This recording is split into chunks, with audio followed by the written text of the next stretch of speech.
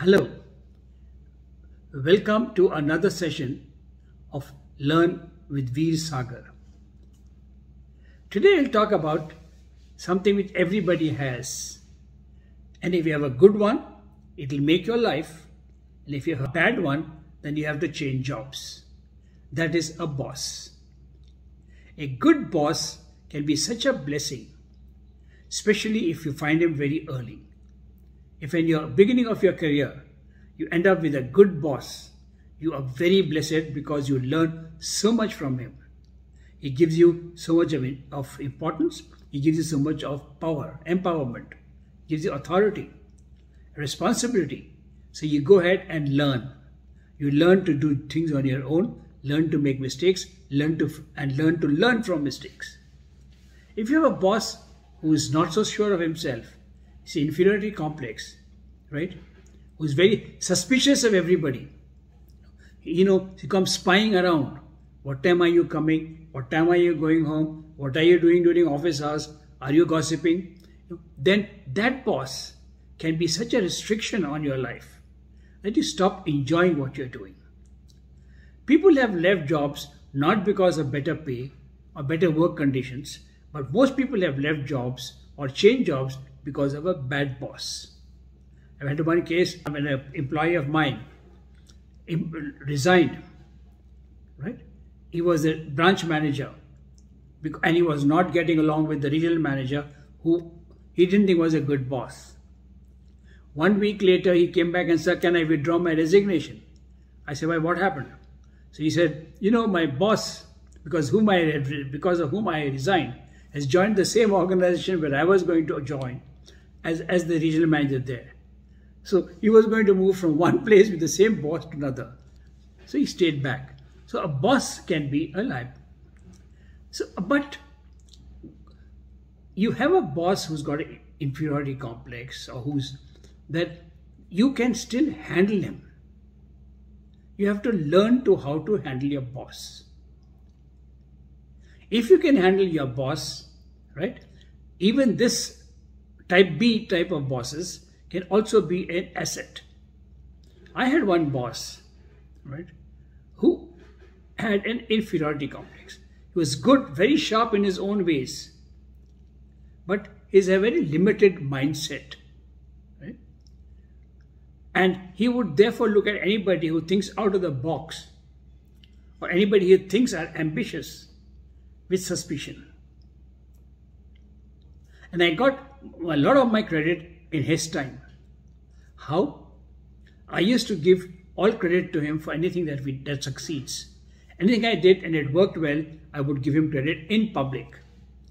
I never criticized him in public, even when he said something stupid or something ridiculous in his presentation. I never contradicted him and said, "No, sir, that's wrong." I kept quiet, if possible, supported him, and then outside, in private, I told him, "What you said is wrong. This is the right situation." So he began to trust you. He began to see you not as a competitor, but as somebody who will help him. Most people, when they see a bad boss, have a bad boss, think, "Oh, let me pull him down so that he goes off, moves off, and I take his place." It doesn't happen. If you pull your boss down, you will come down with him. Because the management would never put somebody, if he has moved your boss because of incompetence or poor performance, he is not going to replace him with somebody from his team who is starred, who's got the same reputation of being part of a losing team. So he'll take somebody else. Your best bet is to move your boss up and let him pull you up. I had another boss who was rigid for rules. He didn't want to go into details, right? And therefore, he would cut you short. And there were times when he had a lot of time, and if you went to him, you are in trouble because he asked you such detailed. He was a smart man. So detailed questions, or keep on asking irrelevant things and make you go back without a solution. But if he was in a hurry, then you would get away with anything. So one of the things I learned was to be in good terms with the boss's secretary. Find out the boss's mood, find out the boss's program, before you get in. If I know, like I had this one boss with a very fixed retinue, he would come into office at 9 to 9:30, he would read newspapers. Every damn newspaper that got printed, he read from cover to cover. And if you went in during his newspaper reading time, right, he didn't want to talk to you. But since you were senior, he could throw you out. He'd just take a minute and he'd agree to whatever you want to say, sign wherever you have to sign. Say, now go. If you went after he read the newspapers, with the same thing, you will come out with no agreement because he will cross-examine you, divert you, think of something else, and then ultimately go back and say, do your work again and come.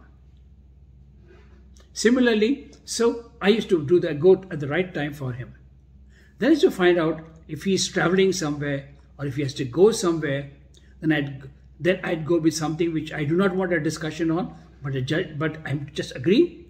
If I wanted a discussion on something, right, then I would go at a time when he's got time and then go in and get his view, so that ultimately he comes out with the idea or he goes with the idea that was his idea that he is given, which I'm implementing.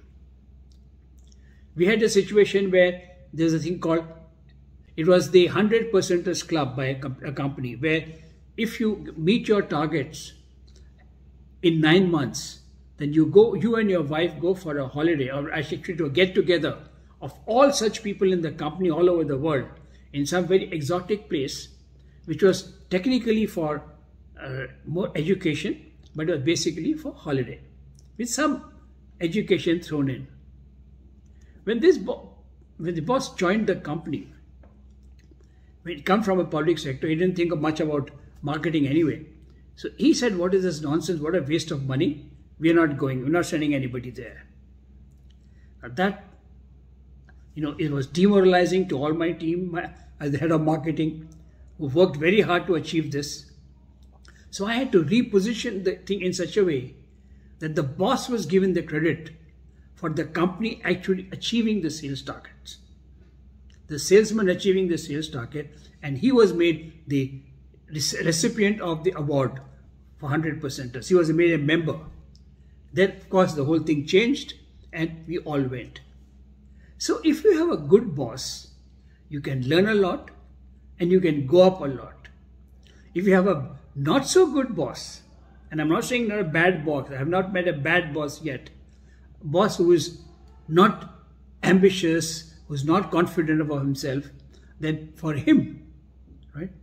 Also, if you can understand him, find out his strengths and weaknesses and work on them, you can learn a lot and you can achieve much more, because he does not interfere at all in what you are doing. With that, thank you very much. Before I conclude, I have a request to make. If any one of you have a subject that you want me to talk about, some issue that has worried you or is worrying you in your working life, then please let me know and I'll give a talk on that. And I'm sure in my long experience, I would have come across this issue either as an employee or as a boss. Similarly, if on the talks that I've already given, right, if you find that some of them need more explanation or more examples, please let me know and I'd be happy to have a supplementary talk. You may contact me on the address given at the end. Thank you very much, and till we meet next time, goodbye.